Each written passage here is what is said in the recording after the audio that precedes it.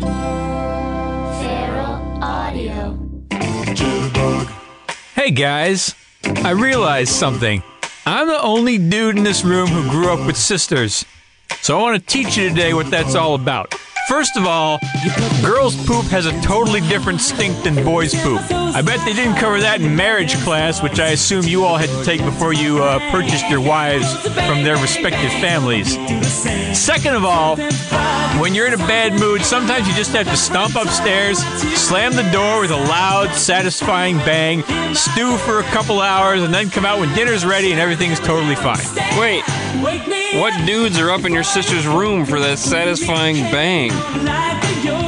No, you or your siblings do that. Oh, okay. Wait, The point is that you're the point banging is, your sister? no, the point is that you slam the door and it's real satisfying. It makes a loud noise. Oh, I see. We didn't have sisters. I'm so confused. So yeah, I gotta teach you all about this shit. Yeah. Third thing you need to know, the judging in both figure skating and gymnastics is so confusing and arbitrary that neither one should even be considered a sport. Although, each of those is still more of a sport than auto racing. Fourth thing you gotta know, if you tease somebody, or troll as the millennials like to say on the internet, it's just kind of sad and pathetic if they never have a comeback. So, growing up with sisters, is that what helped you develop your Bernie Bro style of misogyny? What is it that helped you see through obvious false narratives planted by political campaigns? You just blew my mind. Is growing up with sisters what defined your impeccable sense of style? No, because I never asked their advice on anything, really. Yeah, I guess I knew Not that. in that area. I guess I knew the answer before I asked it. I think they went through my closet one time when I was like in my mid-20s, like, oh, you got to get rid of this. And they're Yeah. like, oh! Yeah, that was pretty much their And then reaction. slammed the door and made stew. You're starting to get the hang of it a little bit. All right, so another thing that happens if you have sisters is when you're becoming an adolescent and you start sleeping in on the weekends and during summer vacation, you get woken up almost every goddamn day by the cheap plastic Fisher-Price record player in the next room playing the same goddamn song over and over and over and over again. Sometimes it's a good song, like the one we're hearing right now. I still can't believe that Wake Me Up Before You Go-Go is sturdy enough to stand up to the level of repetition I've endured of that song over the last 3 decades. Because most other times, you never want to hear that song again for the rest of your life. You've just fucking heard it enough. Whoa, meow. Sounds like this song jitterbugged into your brain. Yeah, and then it went bang, bang, bang till my feet did the same. But the reason you hear those songs over and over again is my sister took dance classes, so she had to practice her routines for the big dance recital. My other sister also took dance classes, and she had to practice her routines for the big dance recital. Now, if you guys have never been to a dance recital, JD, you've got a daughter, so this may end up happening to you. It will. It's a dance recital is roughly 4 to 5 hours long. It involves at least 100 kids of varying ages from kindergarten to high school. It lets every assembled parent take multiple movies and photos of their kids on stage doing a routine, and it will single-handedly make up the 5 to 10 most boring weekends of your son's childhood. I know people that show me these videos, and they're just insufferable.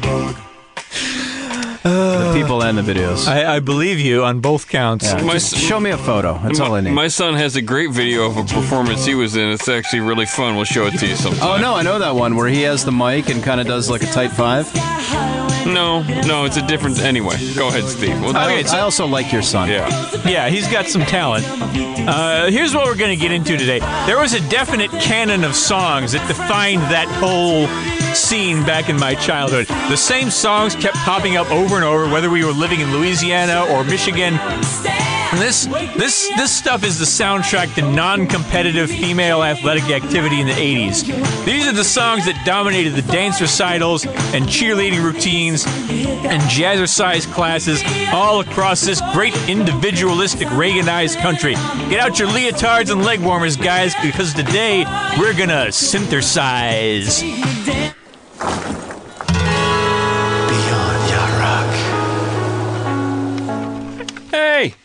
Hey!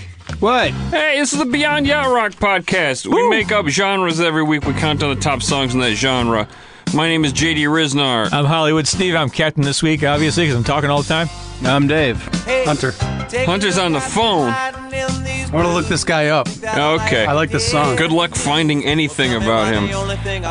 Because we invented the yacht rock genre, we like to throw a bone to yacht rock fans out there and feature a yacht rock song in each and every episode. This one is called "Complicated Times" by a guy named Frank Weber. And he's a German former cyclist. No, there's a lot of different Frank Webers out there that aren't this guy. I think there might be a Frank Weber back in my family tree. There was definitely a Frontisek Weber from Bohemia that came over. And this Oh is, wait, I know this. That's why I know this. I was looking at this for Yacht York. You're about to talk about it. Yeah. So this is Frank Weber. It's W-E-B-R, so it could be Weber, but I'll just go with Weber.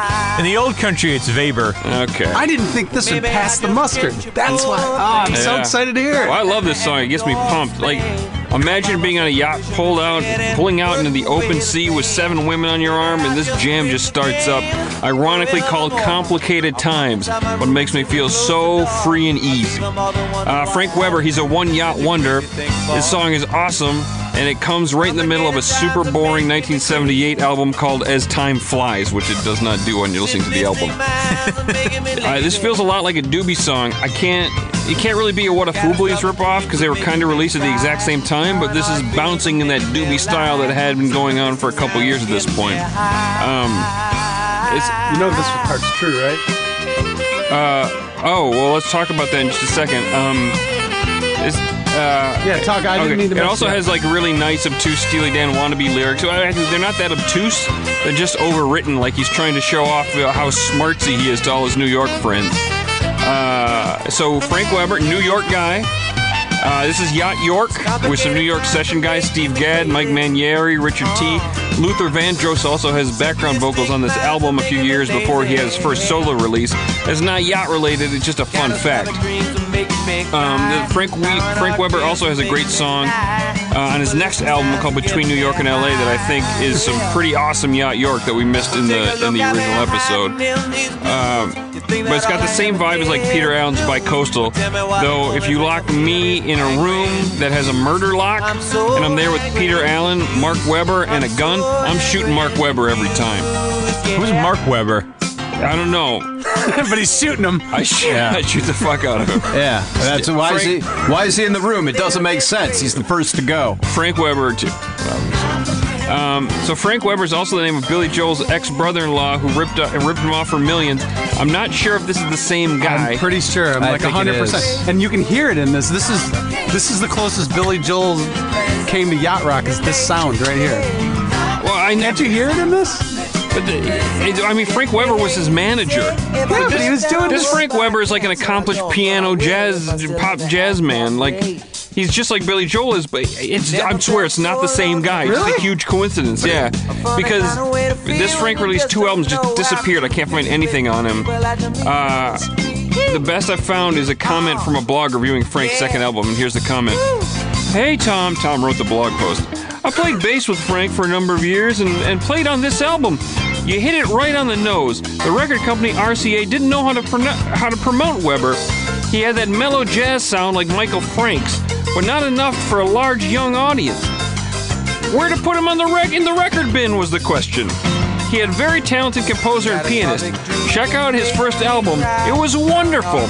However, this album had a hand-picked band of great musicians.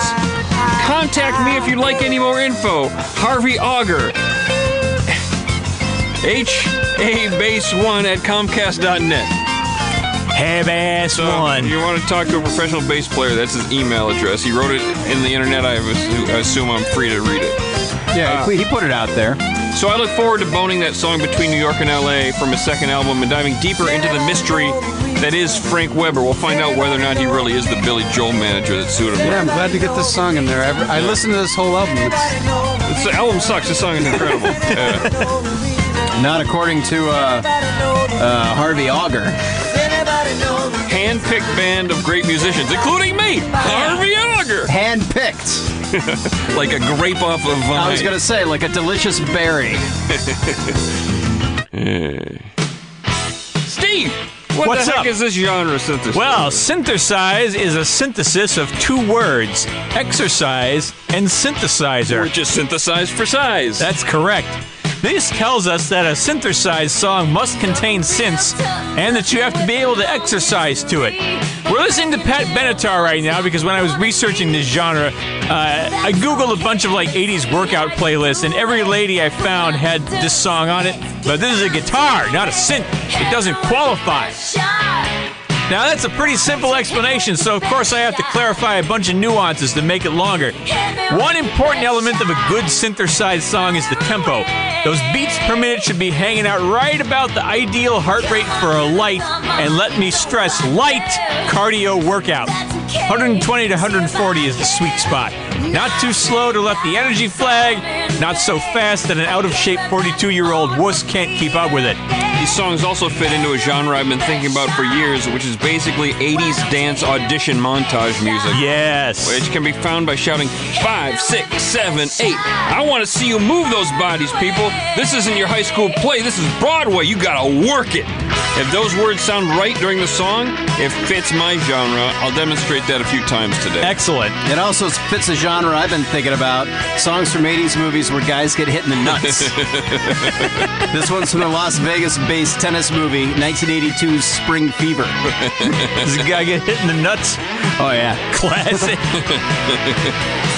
There's also a pretty defined time period for prime synthesize. It starts around 1981 as disco morphs into new wave influence dance pop, tails off after about 86, where fun pop gets taken over by teen idols and dance music starts to pick up more underground, club-driven influences like house music. This is a sweet spot of what I call blaz. Yeah. And It's that 80s wash. yeah, Neon and very slick production, very polished, very state-of-the-art. It's not necessary, but it does help a lot if you can reinterpret the chorus as encouragement to continue exercising to this song. A lot of these choruses got a little bit of fist-pumping action to them, too. Yeah, for anyone curious about Beyond Yacht Rock's methodology, it's nuance like this that helps us narrow down a broad genre into 10 perfect songs. Yeah, you got to narrow it down to the best in the top 10. One more hallmark: synthesized just flat out works better when it's sung by a woman. And the reason is, I don't want some fucking muscly meathead jock yelling at me to get in shape because I'm disgusting and weak and inferior. Who does this fucking asshole think he is? I don't even care if he's a nice person. Actually, I know plenty of dudes who are in great shape and also nice people. But fuck him. He's not going to tell me what to do. What are their names? Women like to be positive and supportive and encouraging, at least face to face. And that's what you're going to need if you're in your 40s and you're still psychologically scarred from getting hit in the face with the ball all the time in gym class. And multiple doctors have now told you that walking to and from the bars you're drinking at is no longer adequate exercise. So, having said that, thematically, synthesize also kind of functions as a sister genre to Hunter's heavy metal episode back in number 37. It's the 80s, it's Reagan, it's capitalism taking over, it's emphasizing a culture of individualism and lunatic optimism and personal achievement. So with the rising conservative tide hitting America like an uptight money-grubbing tsunami, this genre helps remind us of every woman's greatest possible individual achievement in that culture, losing weight. Of course, that is no longer the case. Right, Women can achieve great things these days. This is a completely different conservative tide hitting America. I don't know what the fuck it is. I also, spoiler alert, I did the bumpers today myself, and I'm going to warn you now, I let some of them run a little long. No! I want you all to really get the feel for how this sound and this cultural ideal were incorporated into blatant commercialism. I got a couple notes. You got okay? What are your notes? Well, one note is that Steve, you know a lot of dudes who are in great shape and also nice people. You've been holding out on us. A few. All right. Well, and also, I didn't think about it that much. Our wives are just placeholders, because we haven't thought been of able to find guys like that. Oh yeah, I thought of like 2 or 3. Like, there must be more. JD's got his sports shorts on today because he's. according to you, it's plenty. I never got dressed today. That's fine. I mean, I live it Close How do enough. those keep getting higher and higher up? They're very slick. You want to try them on? I do. It's the music. Also, another note I'd like to make. I assume that, so growing up with a bunch of sisters, you didn't get a lot of time to speak your mind. Oh no, I was the firstborn. Well, I was in charge. Did you? So you never found yourself writing lots of long paragraphs and having yeah, I no wrote- one to show them to or I wrote listen a lot. to? No, yeah, I wrote a lot. I wrote a lot of paragraphs All right. back in the day. I wrote more than I do now So this because I didn't really have that many friends, so I had to write more. so it's not has nothing to do with sisters. Okay, I No. thought it was. Did you already talked about the bumpers? Okay, let's do Yeah. it. Yeah, they're gonna be long. Let's go jazzercising, exercising. Oh, let's This is a pretty good song. jazzercise. Get that tired old body. Is this your number 10? Wait, because you can hear a little yacht rock chord change coming up here. Let's go jazzercise. See right there? You gotta get up and boogie with this, honey. Yeah. You gotta find that boogie body. Number 10. Oh, wait, 5, 6, 7, 8. Let's move it, people. This isn't some rehearsal hall in your goddamn Hicktown. This is Broadway. Ow, my nuts! It fits. These are great bits. Which one was the bumper? Was it 2 songs? All of Steve's bumpers are 30. jazzercise. All of Steve's bumpers are 30 seconds long or more. Do the 10 bumpers. Do the math. 5 minutes of tonight's show is going to be bumpers. It's going to be edifying, but though. then there's That's a bumper usually tacked only- on the other part of the bumper. It all came from the same YouTube video, so it counts as one. But I heard Tony. Yes, and then at the end I was say the Steve. numbers kind of like Tony Steve's Zarrett doing would. his best tonight. Oh, yeah, okay. Sorry, I was Because confused too. I'm Tony sorry, Zarrett says the number's cool, so I wanted to sound a little like Tony Zarrett. I thought because okay. Sorry. We stretched out the bumpers. Sorry. We're going to talk a lot about these bumpers tonight, I think. So, if there's one thing that Madonna and Karl Marx agree on, it's that we are living in a material world. Symbolic gestures are all well and good, but they often mean precious little in the end unless they're accompanied by real, tangible, material improvements in people's lives. That's why Madonna wants money. Sure, she'd end up getting it herself instead of by marrying some horrible 80s yuppie, but this material girl would have become her nickname either way. Now, if you think about the uses that I outlined up top, there's no really good reason for having young girls dance on stage to a song about old-fashioned gold digging reimagined for a new capitalist era. It's basically just that Madonna was an emerging superstar. This was one of her few big hits from that early period that wasn't too overtly sexual to put in an all-ages dance recital with a bunch of 8-year-olds running around. Also, the video looked like an old-school movie musical number, which set the hearts of dance teachers all across America to flutter and like, oh, I gotta work this in somehow. I gotta say, my wife, she was in a lot of dancing pageants as a little girl, and she thinks back often to the many, many inappropriate songs little girls had to dance to back then, and I'm sure it's still going on today. Oh, yeah. Oh yeah, because the kids don't know what the lyrics actually mean if they're dirty. They know the song and they know they like to dance to it. I was in Hong Kong a month ago, and my wife and I stumbled upon a dance recital where a bunch of little girls. I played the video for JD earlier, and it was like maybe these preteen girls, and I don't know what the song was, but it was vile. Like, slap my pussy hard with your big black dick, hit my G-spot real nice, ow, ow, ooh. And then you just hear Sounds like a good song. everybody in the audience do the Chinese version of "Aww." And your wife's laughing. Yeah, oh, it was vulgar. How'd you stumble upon this? That was a big thing going on the south side of Hong Kong on the island. Big festival. There's a Ferris wheel. We were hiking down from the Temple of 10,000 Buddhas. Blah, blah, blah. Synthesize, Steve. He asked me! I know. Let's talk about the synthesizer a little bit, because that's the cornerstone of this genre. Now, the synthesizer usually functions as a sonic metaphor for one of two things: outer space, like right here, or machines and technology. And it kind of makes sense that the synth would take over women's exercise spaces during the Reagan era. Because if you think about it, everything was being reduced to a commodity, including all sorts of human lives. And women were especially commodified by the cultural forces that wanted to return to traditional gender roles. If you can control women, you control the supply of sex, which we hear as a commodity on this song, and you'd also restore women to their historical place as subhuman baby-making machines. Machines, guys, the sound of the synth. What better way to enforce gender convention than by making women exercise to literal machine music so they can look hot enough for us to put babies into their tummy factories? It's all converging. By the way, we're outsourcing all the factory jobs to China, too. Because that's capitalism. Well, Steve, to be fair to the music industry, I think synths were just a cheap, easy way to make rich-sounding music so they could more easily churn out pop songs that subjugate women and teach young girls to be adherent to a lifestyle with which men can more easily control them. Holy shit, Steve, you're onto something. I know. I'm pretty brilliant. This song is actually the least good exercise song here, because the chorus just reminds you that you'd need a bunch of money if you wanted to take exercise classes, and what a capitalist racket the whole fitness industry is in the first place. You guys ready for anybody got to pee? Because there's a bumper coming up here. Gym is my favorite class. I am so dumb I wish all classes were gym. I sure look forward to gym. Number 9.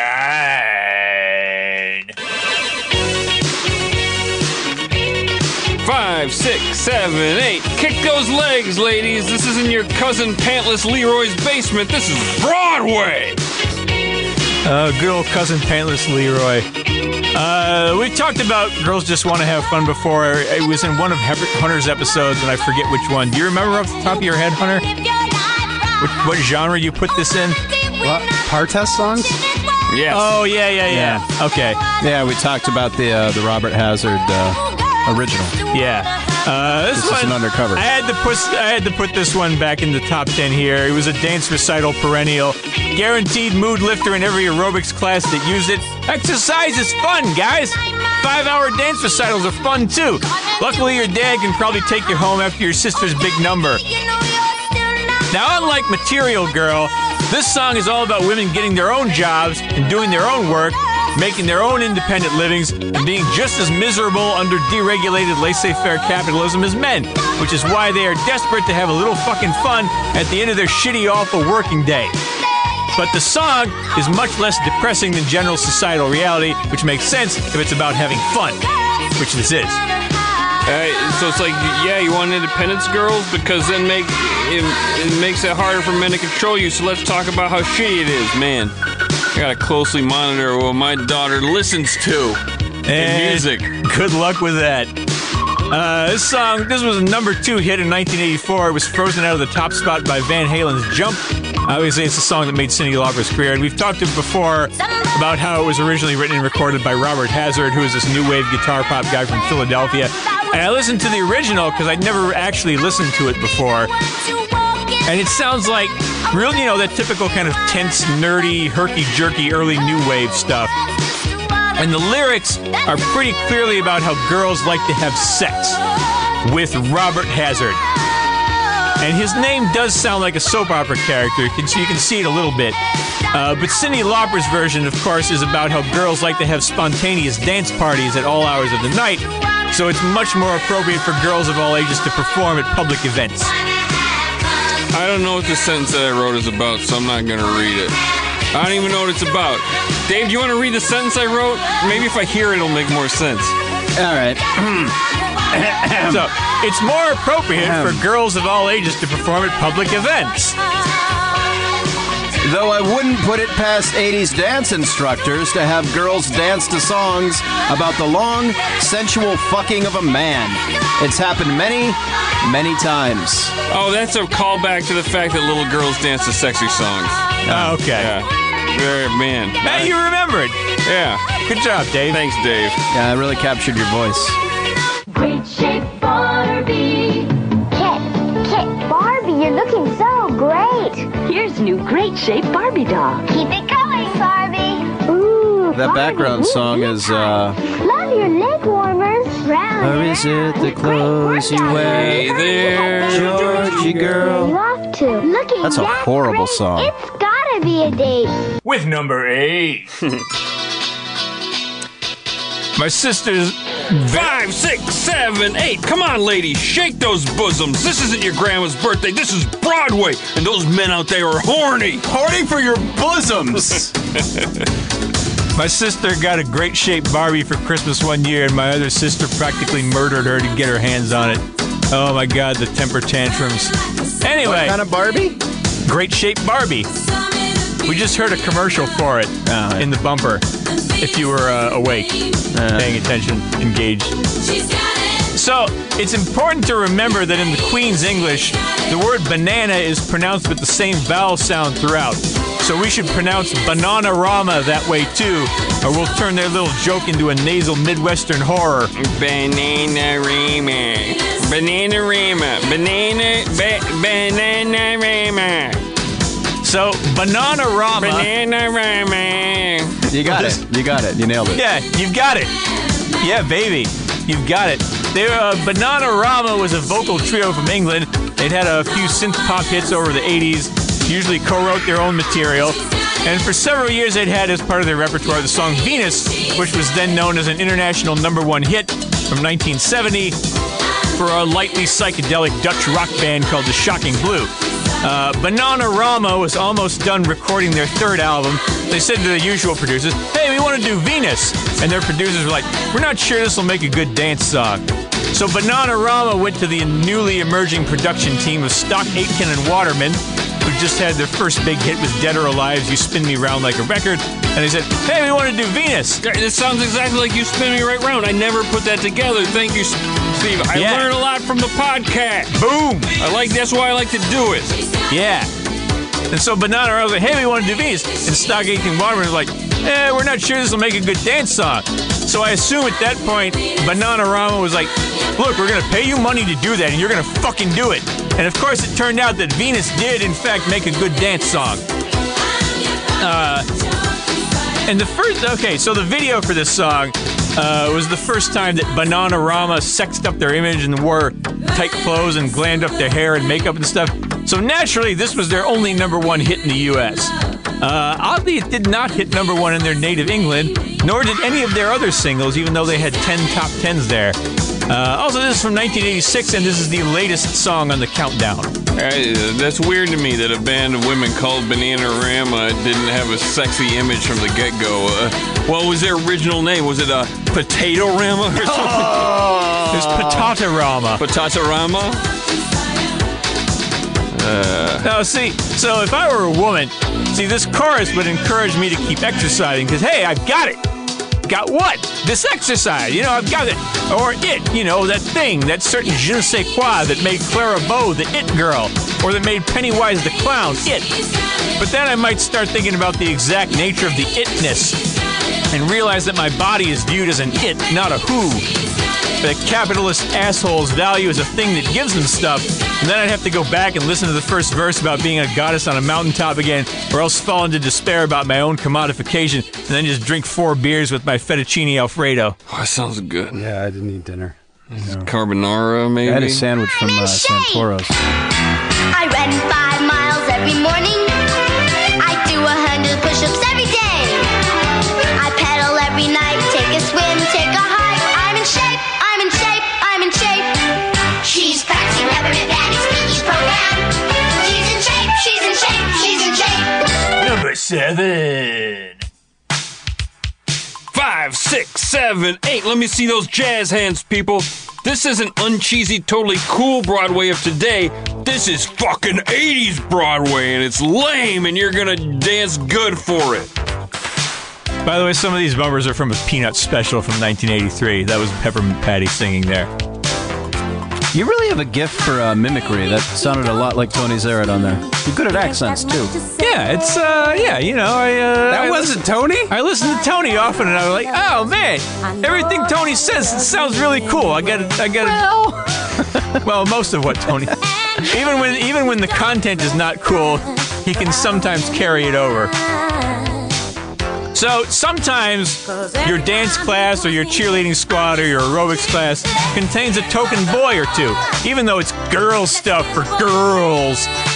And this is the song that throws a favorable spotlight on your token as a way to make up for all the shit that he was most certainly taking from all the other boys for hanging out with chicks all the time and doing stuff that's girl stuff for girls.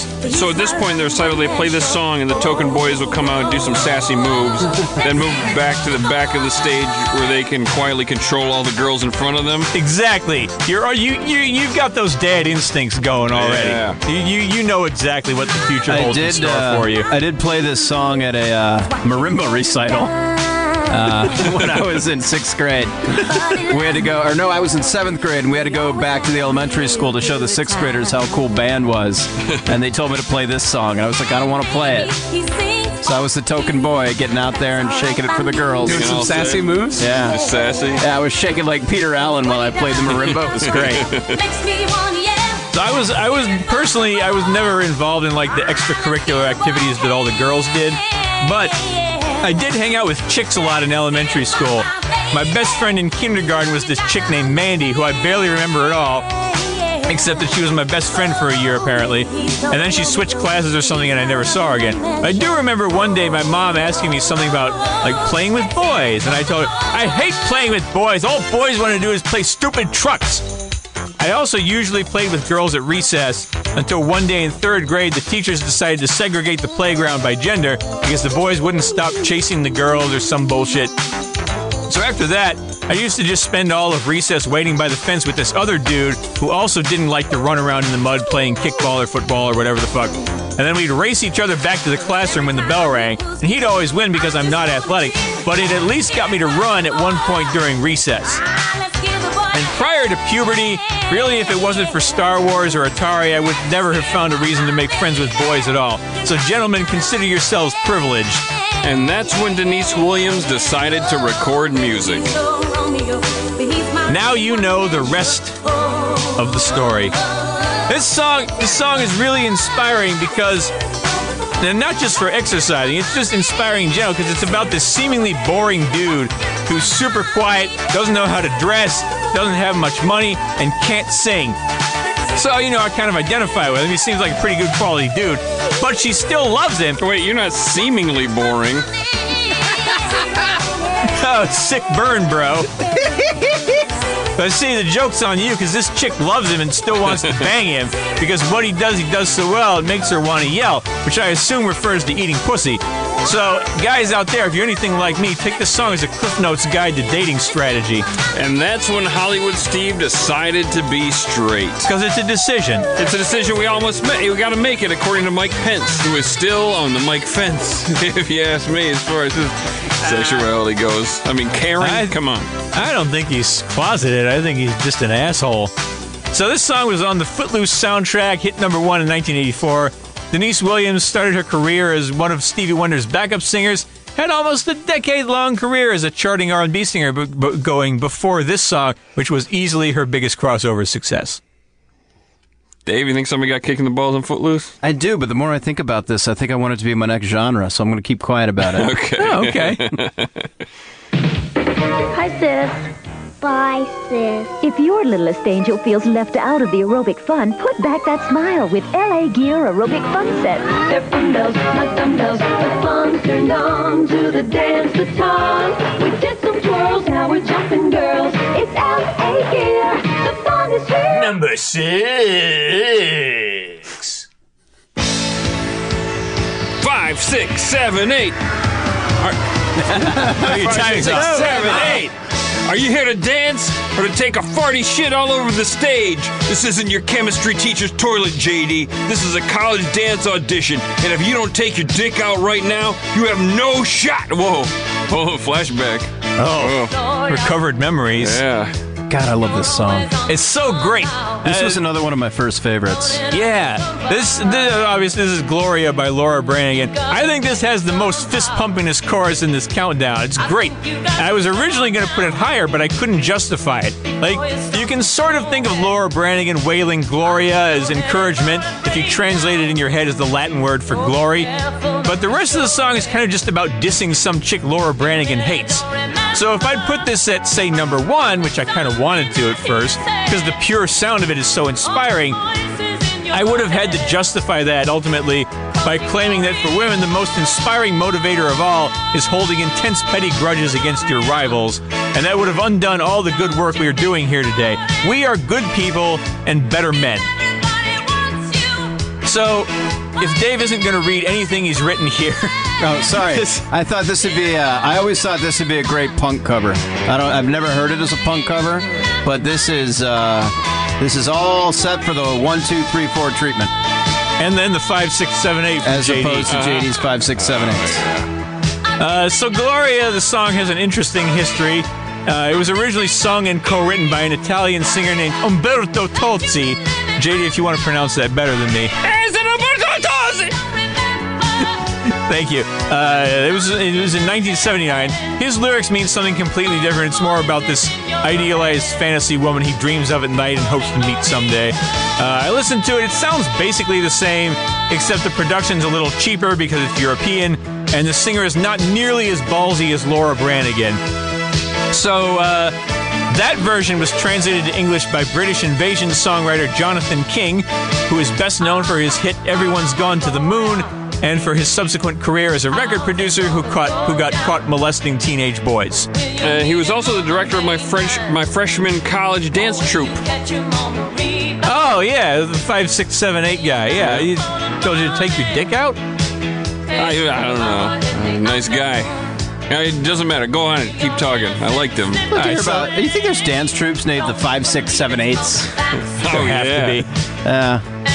Anyway, the Jonathan King version is not the version Laura Branigan covered. These lyrics were written by some guy named Trevor Veach because the doofy romantic angle just wasn't working for her, even after they changed the name and the title to Mario. So instead, they just made it about some chick they thought was living too fast. Like, Laura Branigan's like, this fucking guy's a pussy. Just write about this bitch I hate. I had heard a rumor this was about Gloria Vanderbilt, but real cursory Googling didn't turn it up. But I would like to hear this sung as a love song to the then main character in Donkey Kong, Mario. Hey, speaking of Mike Pence, Gloria Vanderbilt's son is another silver-haired gay fox, Anderson Cooper. It's a fun fact. Anderson Cooper is a straight-up hunk. Mm-hmm. Pence looks like my great-uncle Paul in his casket at my first ever funeral. Great-uncle Paul and Pence would have the same opinion of Anderson Cooper. Yeah? That he's cute? Terrific anchor. Yeah. You know, it reminds me of the Village People song My Roommate, where he goes, I've got this new dance step, 5, 6, 7, 8, my roommate. Maybe there's a 5, 6, 7, 8 genre. Man, I'm getting so many ideas. Real brief on this, the actual song. It's a number 2 pop hit, Laura's biggest hit from 1982. It sold 1 million copies, later featured on the Flashdance soundtrack. And there's a lot of yacht personnel in this album. You got Michael Boddicker, Steve Lukather, Michael Landau from Maxis, Bob Glaub on bass, and Maxine Waters, not the Congresswoman, on backing vocals. I just want to listen to the song for another couple seconds. Last couple seconds. There's like 30 seconds left. But did she die in a traffic accident? I feel like if she did, Steve would have told us. Yeah, cancer. It's been a while now, but this genre isn't about the decline and death of the body, though. This is about energizing the one that you still have. Yeah, I was thinking of Falco and Lisa Left Eye Lopez. Every other celebrity who died in a car crash. That's who you Another genre! Man, I'm up to 3! 50 songs from 50 soundtracks, sounding and a tracking, here we come. 50 songs from 50 soundtracks, we got America on the run. It's the shortest bumper of the night. All right, this is a special one. This is Hunter. I'm here. Hey, what's up, buddy? Did you get my text? Yeah, I got him. 50 songs, 50 soundtracks. Dave sent me dick pics. Dick Van Patten, Dick Clark, Dick Sargent. Dick Sargent. Fucker. So listening to all these songs, I envisioned a lot of Blaz and Neon, which made me think of one song, this song, Neon Slime by Wings Hauser from 1982's Vice Squad. Ooh, this is Angel. Yeah, Wings Hauser. That's why his name Wings. Wings Hauser, in case you don't know, is an actor who was in a lot of grindhouse and genre films. Also, Murder, She Wrote. He's actually the. Was he a murderer? You know? He was in like 6. Oh, okay. Murder, She Wrote. Recurring character. Okay. No. Just played different villains. Yeah. Back in the 80s when they used to would do that. Yeah. Like the same bad guy always showed up in the A-Team. Funny thing, I always thought his name was Winks. Oh, They're like half a blink. yeah. Winks Hauser? Yeah. Several half a blinks. Huh. Yeah. Anyways, he's actually the big bad in this film, the vicious Ramrod. Wings Hauser, he's one of those magical actors. He's both very, very handsome and very, very ugly at the same time. Yeah, depending on the face he makes. Yeah, Good like work, Wings. Like John Lovitz. You see, this was in a movie about the Hollywood streets in the 80s, but unlike Pretty Woman, it presents it in a gritty, dangerous detail rather than a fairy tale. Stuff that happens in this movie. Here's some stuff. MTV's Nina Blackwood gets beaten to death with a hanger. Sugar Pimp Fred Berry, a.k.a. Rerun, gets his balls cut off. Hey. And Season Hubley has to pretend marry a dead guy. It's great. But it's Wings as Ramrod that really steals the show. While watching this movie, I can't help but think that James Cameron got the idea for Terminator, a merciless killing machine undeterred in finding his female victim, from this movie. That's Ramrod, except he's not a cyborg, but a pimp. When I started reading about this, I thought you were talking about the Carrie Fisher movie I always saw in the video store as a kid, but that's Hollywood Vice Squad, which I guess is fancier than this movie, or it could be like Beverly Hills Vice Squad. I'm going to guess it's not as gritty as this movie. Probably not, yeah. This movie, a lot of bad stuff happens. Ramrod's bad guy. Anyways, looking into Wings, apparently Wings released 2 albums. Not the band, but the Wings Hauser, the guy. One in 1970 with the band Visions of Sunshine as Gerald Hauser, and then one in 1975 with Your Love Keeps Me Off the Streets as Wings Livin' Right. You see, Gerald Hauser... Does anybody want to spell Livin' Right? I would love to. Okay, Steve, spell Livin' Right. Livin', Livin, RYTE. Yeah, all Wings one word. Livin' Right. You see, Gerald Hauser is ugly, and Wings Living Right is really handsome. Yeah. He is. Definitely. He is both ugly and handsome. He made 2 albums, so even though he's an actor, music was his first love. We've talked about that. The only other name I can find attached to this song is Simon Stokes, who made a bunch of hippie music and even did a record with Timothy Leary. This song is obviously none of those things. It's not Gerald Hauser. It's not Wings Livin' Right. This is just 80s trash rock at its best. Has anybody seen this movie? No, but I really want to now. It sounds good. I think I saw it back, Did I make you watch this movie? Maybe when we lived together. No, I didn't see it until later. I watched this. This was on like the Universal Network, and I watched this movie, and I was like, "What?" This movie was great. A lot of pimps in this movie. Does it ever show up at the old New Beverly? Probably has to. And I'll try to check it out when it comes there. Oh, hey. Wake up! Let's get back into these bumpers from this Peanuts special. I had to turn that Wings Hauser track way up because it was a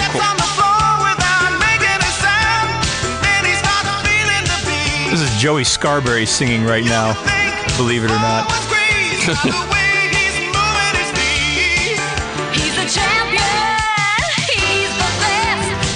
Is this from the Aerobics Championships? You guys ever watch that? It may as well be. We used to have competitive aerobics. Number 5. All right, so this is Irene Cara with Flashdance. What a feeling. This is when we really get into that heavy metal aesthetic of inspiring individuals to achieve individual achievements with inspirational lyrics. And those lyrics in this song were co-written by Irene Cara along with some record producer named Keith Forsey. But the producer of this song, as well as the writer of the music, is J.D. Riznar, our favorite Giorgio Moroder. I thought it was J.D. Riznar. And this won them all an Oscar for Best Song, plus a Grammy for Best Female Pop Vocal, and it was #1 for 6 weeks. Giorgio Moroder, he blows gold into Kleenex. And Irene Cara, after losing all of her money, probably blows other things for money. Her nose? Yes. Okay. I screwed it up. I had a joke Her worked out. nose at a medical And facility, so they could JD do looked tests? into my eyes and I got flustered and it just fell flat. 5, 6, 7, 8. You gotta move. You gotta move those keisters, ladies. This isn't a turkey shoot. This is Broadway. A Broadway show called Turkey Shoot. It's gonna be a big hit, and you'll be a part of it if you just audition better. You know, Turkey Shoot was actually... That was a movie No, is it by not? the same guy that directed Stunt Rock. No, I was going to say it was actually a generic version of Duck Hunt, Oh. the 80s video game. Yeah, they couldn't get the rights to the Nintendo game, so They really wanted to make it into a Broadway play.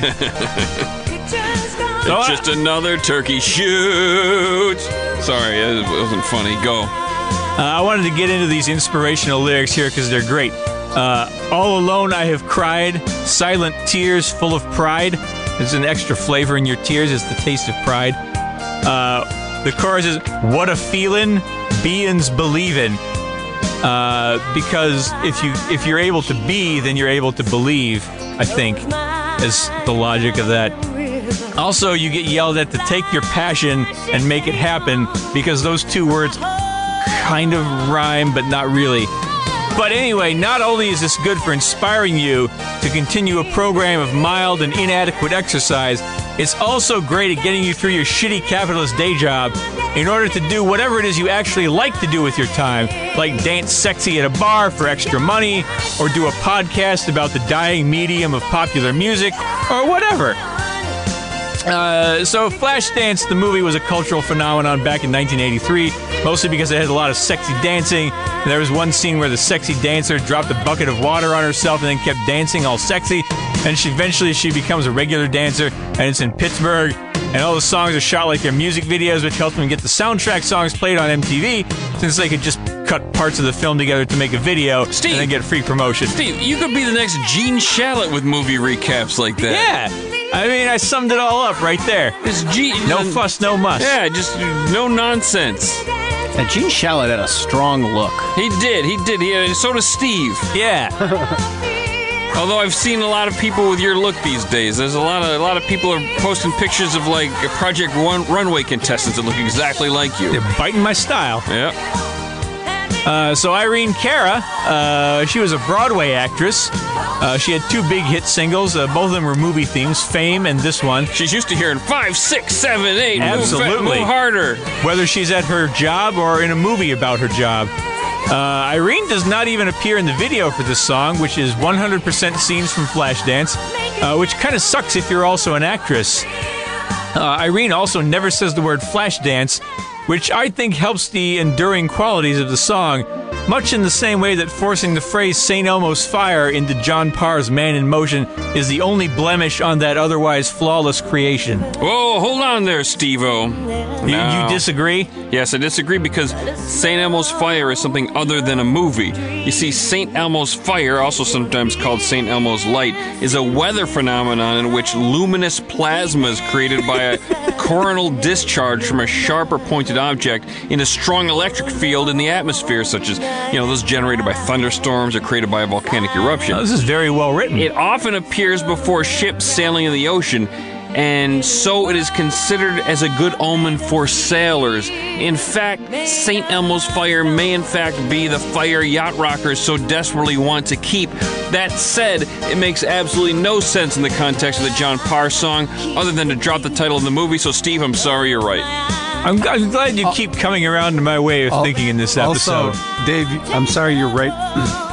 Turkey Shoot was a movie by Brian Trenchard Smith, the director of Stunt Rock. I'm sorry I glossed over that, and congratulations. Thank you. That is a great fact. Yeah, remember when we went and saw it, and that one nerd kept saying, in the movie Turkey Shoot, did you blah, blah, blah. That's the only reason I know it, because I'm like, shut up, man, I want my Stunt Rock poster autographed. I forgot about that. I was there with you guys that night. What was the other show they showed with it? Do you guys remember? No, we left. Oh, it was another movie. No, You're thinking of Ghostbusters and Ghostbusters 2. Oh, yeah, okay. Listen to the sound of his name. They call him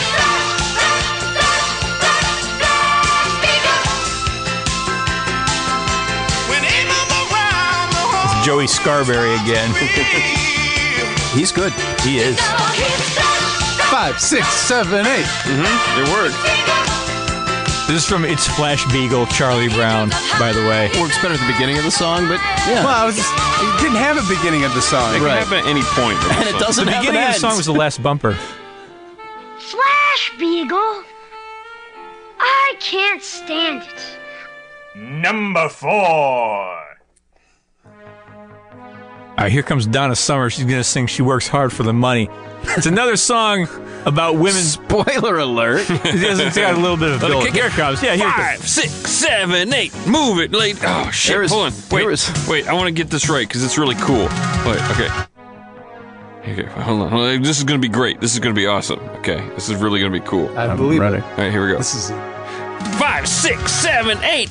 Move it, ladies. Get those toes tapping and those knees up against your titties when you dance with your knees high. Because this is a rehearsal for a real Broadway show. This isn't sitting around the dinner table listening to your dad complain about his job. Those days are done. You're never going to talk to your father again. You're a Broadway actress now if you can get past me. Yep, it works. I like the improvised ones. An improvised written. Listen, I strike gold every time. Yep. You're like Giorgio Moroder blowing his load into a Kleenex. Yeah. Nose, blowing his nose. It's okay. Blowing gold. Kleenex is my preferred method of either. So this is another song about women being forced Some to go fellas out. like a lady. This is another song about women being forced to go out and get jobs in spite of the anti-feminist backlash during the uber-capitalist 80s. This song was supposedly inspired by a bathroom attendant at a fancy LA restaurant, although everyone seems to think it's about a prostitute because there's some line about needing to look pretty while she waits for her clientele. I think she just sang it. The video is for some reason not set in a bathroom or a whorehouse. It's instead about a single waitress with 2 shitty kids. The bathroom attendant thing, I've never been in a ladies' room where a female attendant attends, but I will say men's room attendants, like those attendants, they're always dressed to the 9 and they're handsome as fuck. And I'm just like, fuck yeah, give me that paper towel, you're so handsome. And that's what I say in lieu of a tip. I was in a museum in France with my dad, and we were both standing at urinals next to each other, and a female attendant came up and started cleaning the urinal to my right, and then went over and cleaned the urinal to my dad's left. And my dad looked at me and he said, "What do you think?" And I said, "Nice dick." You have a special relationship with your father. True story. I don't know how to follow that. With your next paragraph that you've written. I had a fun fact. So just say anyway, and then read your next paragraph. Fun fact. moving on. This was the first music video that MTV put into heavy rotation by a black female artist. Another fun fact is that MTV started in 1981 and this song came out in 1983, so that took a while for MTV. So there's no Brenda Russell? Nothing from her 81 album Love Life?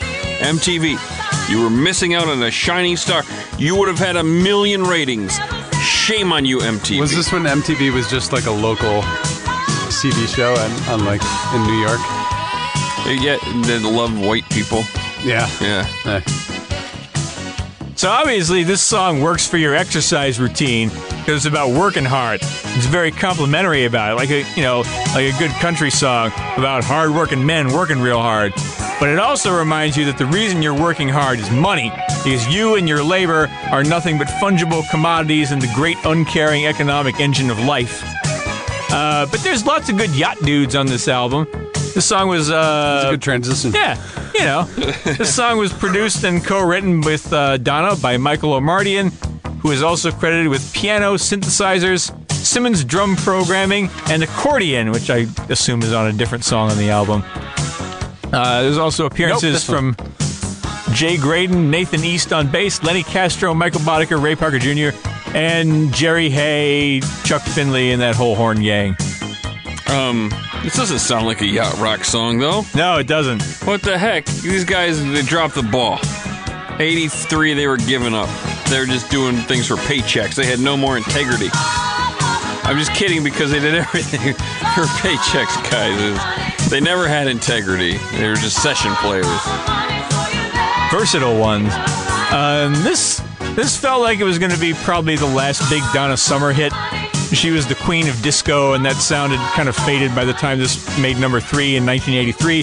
None of the follow-ups hit, but as it turned out, it was her next to last big hit, because she came back sort of randomly around 1989 with a Stock Aitken Waterman production called This Time I Know It's For Real, which made the top 10, and that was her last big hit.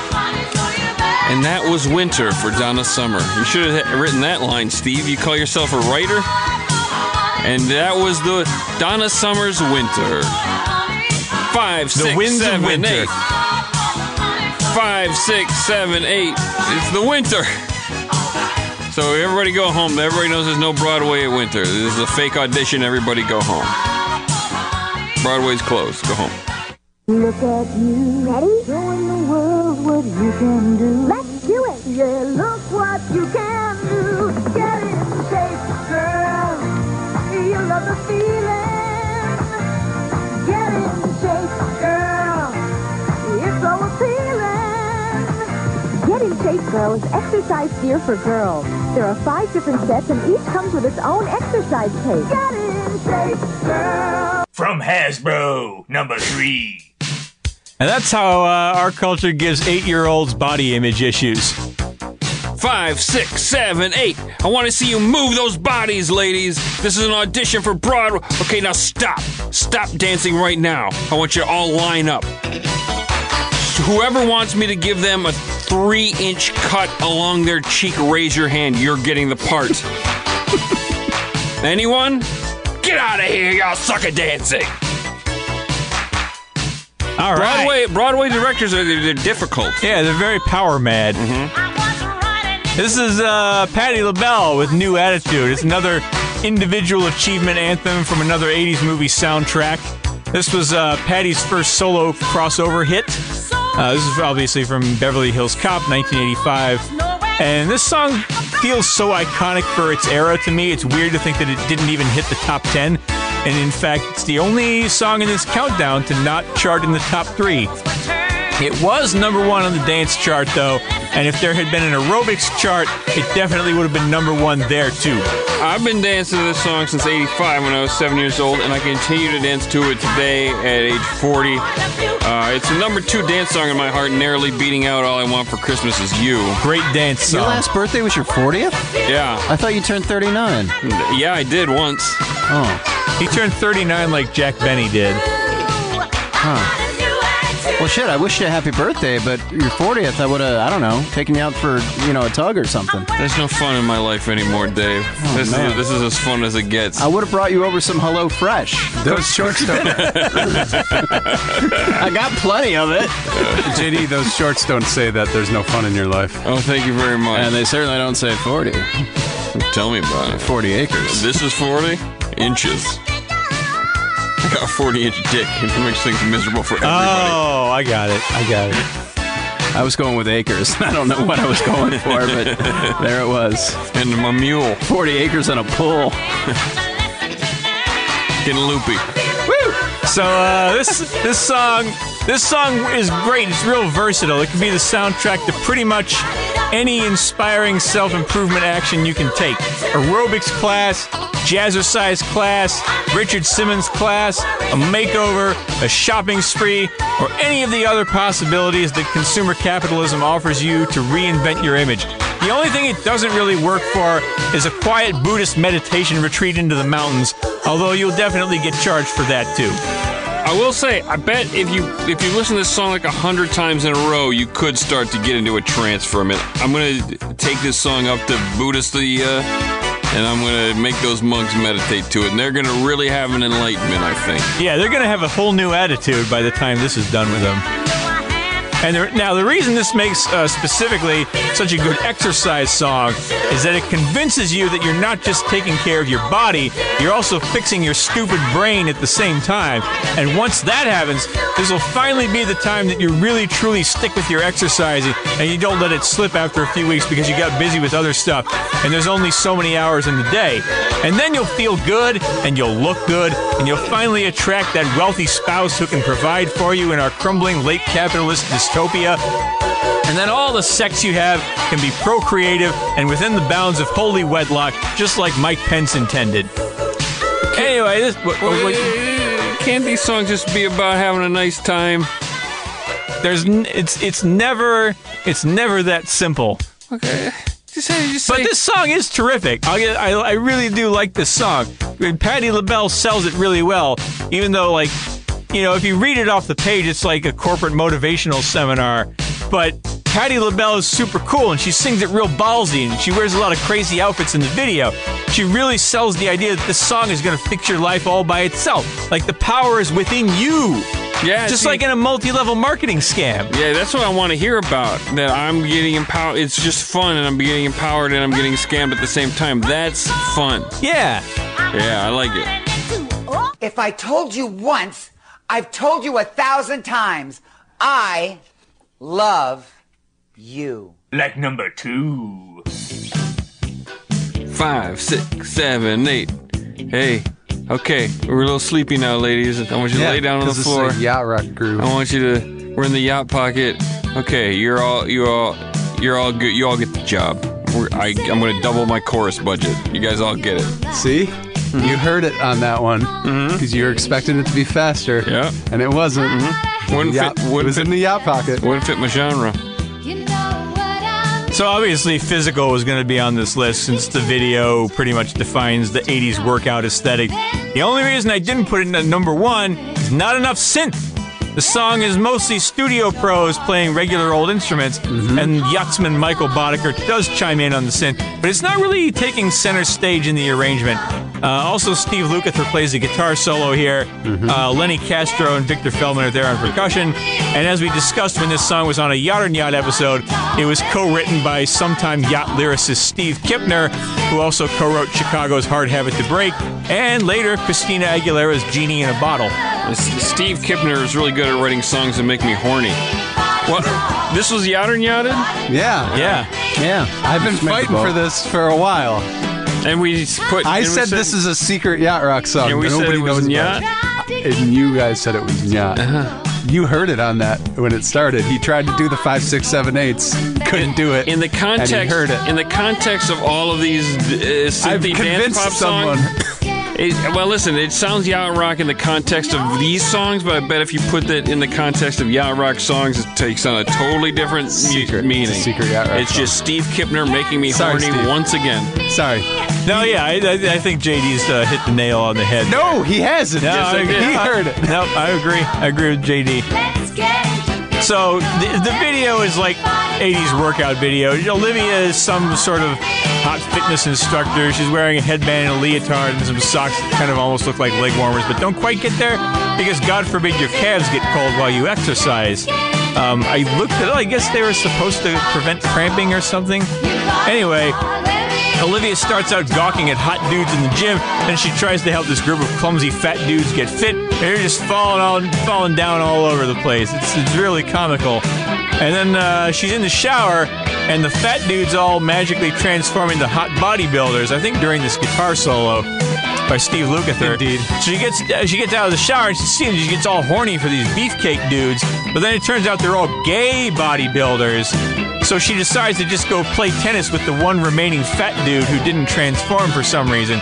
And that, ladies, is Los Angeles in a nutshell. But Harvey Weinstein can give you a reason. Oh, there's a like reason he didn't transform. The video for YMCA in the actual movie, Can't Stop the Music, starring the Village People and Steve Guttenberg as Jacques Morale.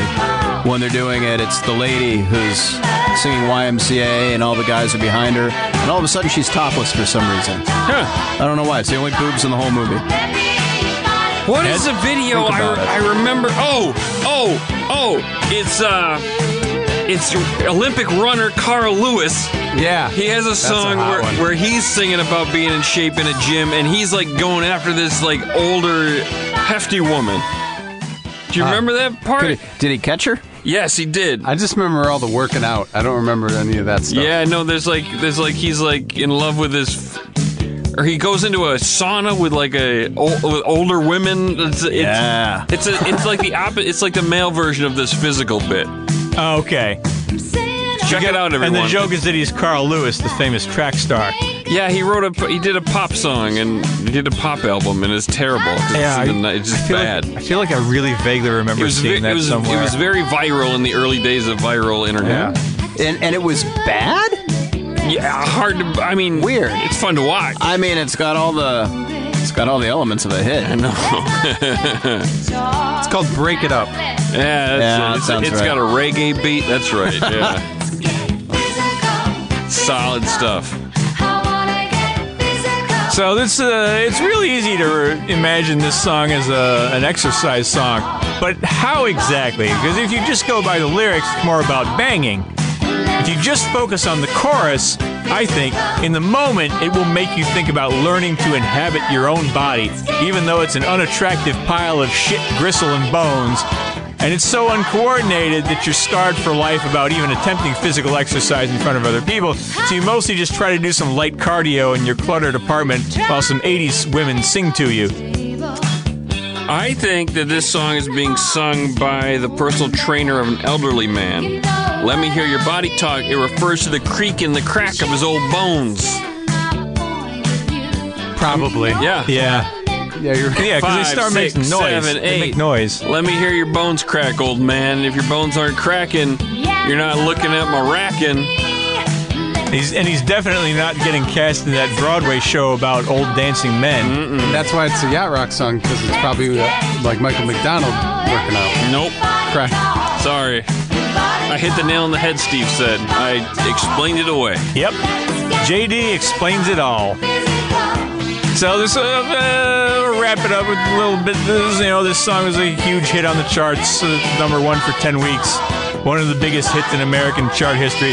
And it was the most overtly sexy thing Olivia Newton-John had ever done. Before this, she was mostly known for singing nice, wholesome, country-ish soft rock and playing the good girl in Grease. But now she's singing horny songs about boning. I love it. Hey, Linus, get in shape. Pretty soon it'll be too late. Hey, Linus. Hey, Linus. Hey, Chuck, you know how to get in shape and do it now. Hey, Chuck. Hey, Chuck. Hey, Chuck. Hey, Chuck. Oh, you think this is going to be the intro to Mickey? Fuck you. That song sucks shit. So if you want to follow my example, Then pick a better fucking #1. 5, 6, 7, 8. Yay. Shows. It'll come to you. Yeah. Listen, I want you to dance around a little bit. Just a little bit. Just do the smallest dance you can. Because this is called Tiny Dancer, the music of Elton John Broadway show. 5, 6, 7. Okay, good. You got it, and you got it, you got it, because you're all the tiniest. Everybody else go home. This song doesn't work for me in that genre. There's a reason.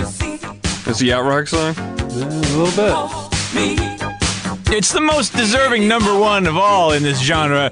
It's Jump for My Love by the Pointer Sisters. And here's why. It's got a nice energetic tempo. It's got a good fist-pumping chorus. It's got loads of synth. And it's got a title that literally contains a universal exercise move. And that's what makes it an even better choice than I'm So Excited. And, as a nice bonus, the verse melody is sort of borrowed a little bit from Pablo Cruz's Love Will Find a Way, which is par for the course with the Pointer Sisters' flirtations with yacht rock over the years. Not too many folks here besides that synthesizer, but that is Louis Johnson of the Brothers Johnson on bass, and there's a little percussion by Paulinho da Costa. I've danced at so many cousins' weddings in the 80s to this song. I'm not joking. I've over 60 cousins, and most of them are older than me, and I swear to God, 40 of them got married in the 80s. Yeah, I went to a few cousins' weddings in the 80s, and this song was definitely there. Yeah, always there. It's like, hey, I'm somebody's cousin. We should play this song. I've heard it recorded, and I've heard it played by live bands. Mm-hmm. Those shitty times when your cousins hire live bands for their weddings in the 80s. Yeah. Good times. I only have one cousin, and he had a polka band at his wedding. It was awesome. Both sides, one cousin? Yep. My dad was an only child. My mom had one brother who had one kid. Oh, my gosh. That's crazy. I know. I'm the only person I know who's like that. I've never met another person with only one cousin. You're the only person I know that's like that in a lot of ways, Steve. Thank you, Dave.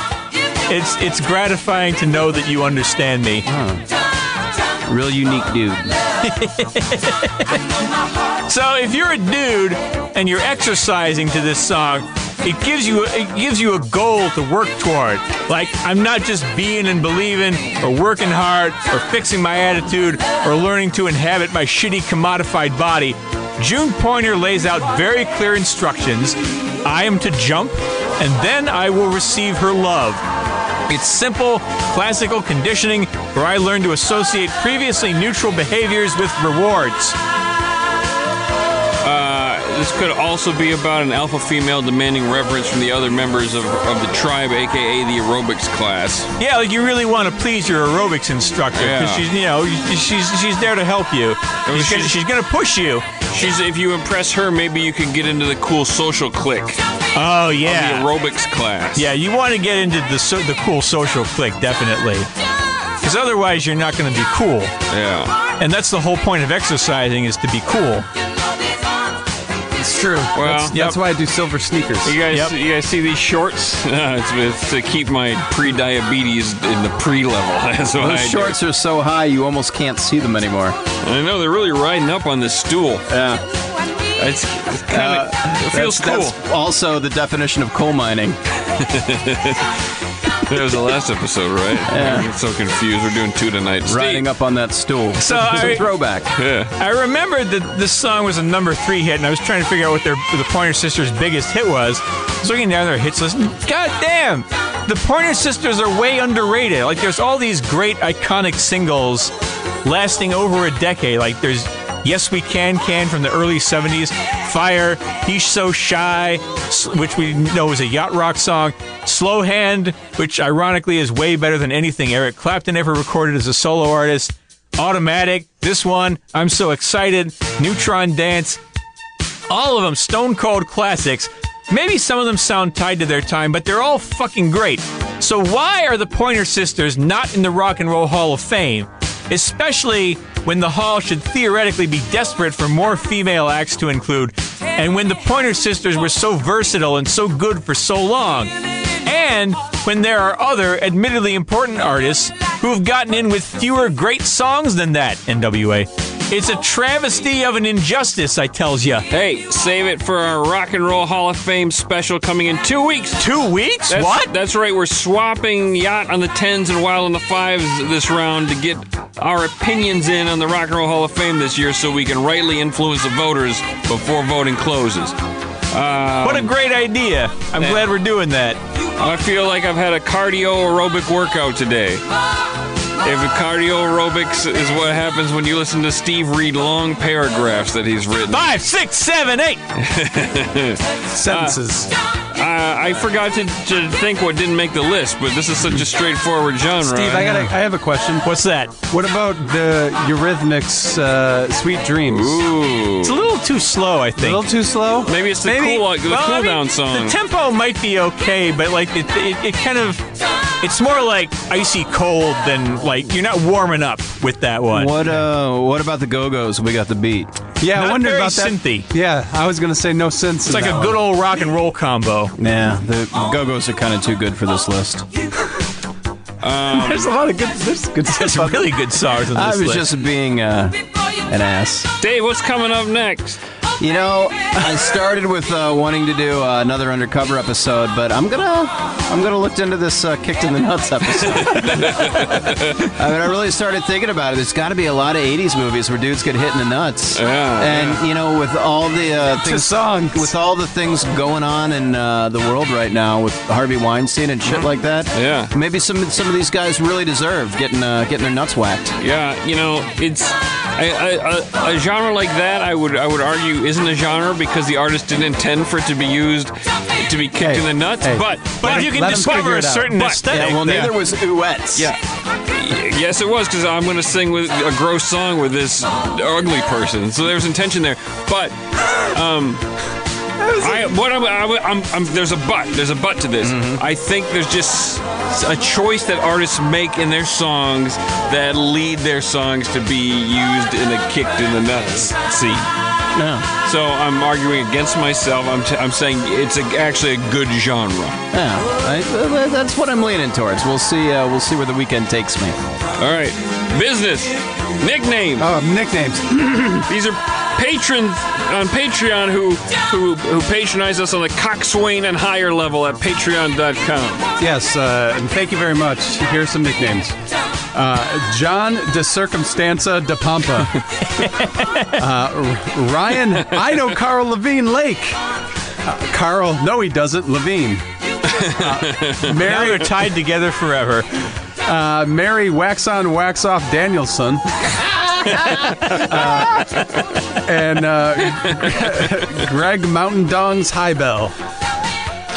Oh, because it's a high bell. Oh, Mountain Dongs, Ding Dong. Okay, I love it. Okay. I got it. Hey, go to yachtrock.com/merch-booth. Pre-order your out-of-stock size BYR t-shirts. Order one, or order one of the last that we have in stock. It'll come sooner. And those come with Gene Meat buttons, but you know what? I'm throwing in a Coco face button for any t-shirt order, pre-order, or existing stock that comes in before November 1st. I'm going crazy. I'm going crazy, guys. I'm out of my mind giving away these Coco buttons like they're not worth a lot, but they're priceless. Crazy Riznars? Crazy Riznars. Merch. You're out of your mind ordering them. Should sell my home website. appliances, too. Listen, I will give away so many buttons you could fashion them into a refrigerator. That's what I'm doing over here at crazyriznars.com/merch-booth. I'm your accountant, and you're driving me crazy. Listen, Crazy Riznars. My buttons are my buttons are hot and my shirts are high. These buttons are keeping my food cold. Hey! There's more because we got tote bags coming in the merch booth. Oh my God, I can't believe I'm going to do this, but I'm giving them away. For anybody who signs up as a quartermaster on Patreon before November 1st. And you know what? Fuck it. You know what? And you're going to get a nickname too, but you're going to get a nickname anyway, okay? But here's what you're going to get. You're going to get the tote. You sign up before November 1st. We cash your check. You're going to get the tote bag. It's a record bag. You get the record bag, you're going to get and you're also going to get a Coco button in the mail. It's automatic if you're a quartermaster as of November 1st. So it goes for anyone, any quartermaster. So go to Patreon and support us today because I'm going crazy. As your accountant, I must advise you strongly against pursuing this strategy. Hey, you're fired. Dave, you're my accountant. Give me a fact about money. It's cool, Yeah. and you can use it in exchange for goods or, get this, services. Hey, that's my new accountant, Dave. I'm going crazy. You know what? I am on board. For every button you buy from JD, I'll send you another button. No, stop it. Hold on. Not that crazy. That's You know nuts. what? Fuck it. 5 buttons for No, everyone. stop it. Dave, as your accountant, All right. I must strongly advise you against this button strategy. Okay, so find this week's synthesized playlist by following JD Rizner on Spotify and go to yachtrock.com for a useful experience. Go to yachtandyacht.com. Take a look at our Yachtski scale songs. It's a good website. At Petricology put it together. It's good. Send questions at Twitter, at Yachtrock. You can send them at Twitter, too. But mostly like, why aren't you keeping the Nazis out? At Jack. Like Yacht Rock on Facebook. Follow Beyond Yacht Rock on Instagram. Rate and review us on iTunes or Apple Podcasts. Thanks to Hollywood Steve for making those bumpers.